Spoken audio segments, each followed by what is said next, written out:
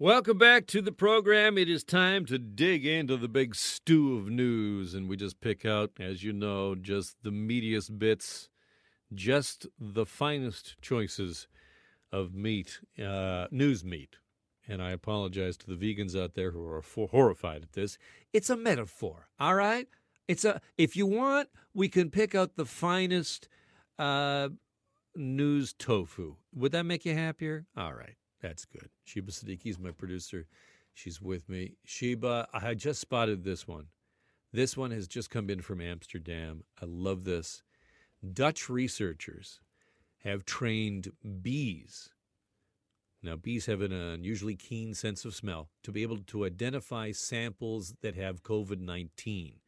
And researchers now say that this could be a new way to test you whether or not you have COVID. They just put a bee in front of you, and then the bee can tell whether or not you got COVID.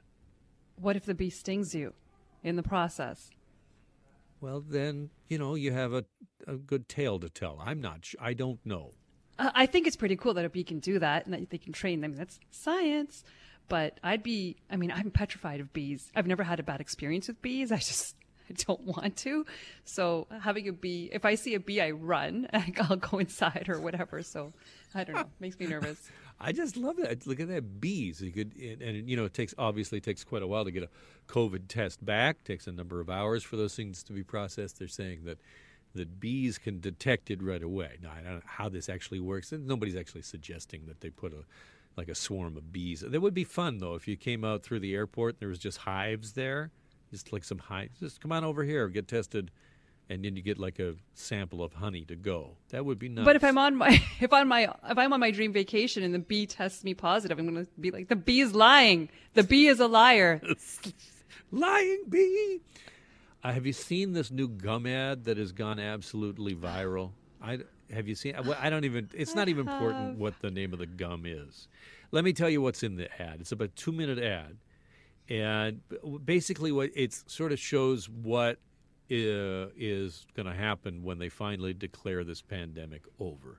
People emerge from their apartments and from their homes, and they're bearded, and they're in their sweat clothes, and they're all scraggly, and they go running out, and people are furiously logging off Zoom, going back to the office. Like, people are running to the office building are just absolutely overjoyed. And then the thing happens that I think we all know is going to happen. People just start making out with randoms in the park. So you think this is going to happen? I think that's hope. Is this your hope? I don't think this is my hope. This is my hope. I'm going to the park, honey. Just going for a walk. I teared up when I saw this ad, to be honest with you. And I don't get emotional. Oh my God, my heart is dead. But I got emotional when I watched this commercial. Was the randoms having just hooking up life in the park? After COVID. I mean, I am so sick of this, as many people are.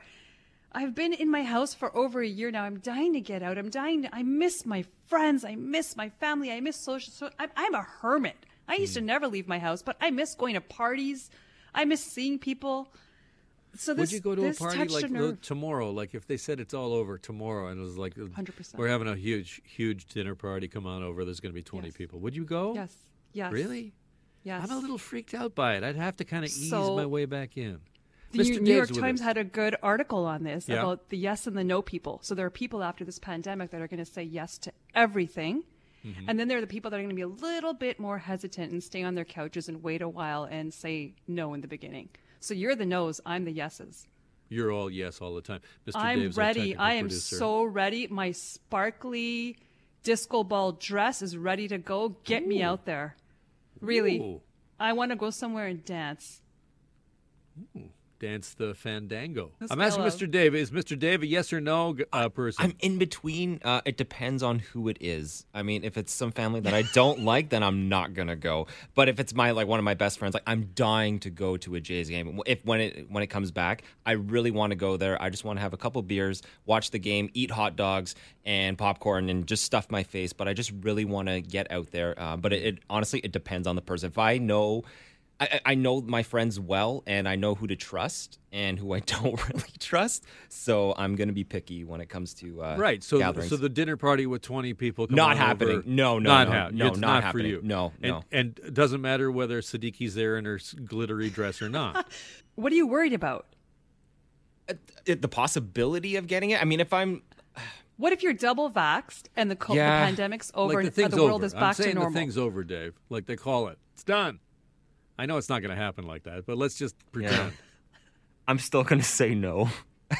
Just I'm kind of with you, Dave. I'm kind of with you. And I'll also, vote on I'm your going to behalf, use it as guys. an excuse going forward. Like, you know what I mean? Like, if I don't want to see you, it's like I'm hesitant. Not vax hesitant. I'm just hesitant to see you. I imagine that would be most people in your life, Carter. Come. I'm ready. Invite me. And send me your invitations. I'll take them. on All your right. behalf.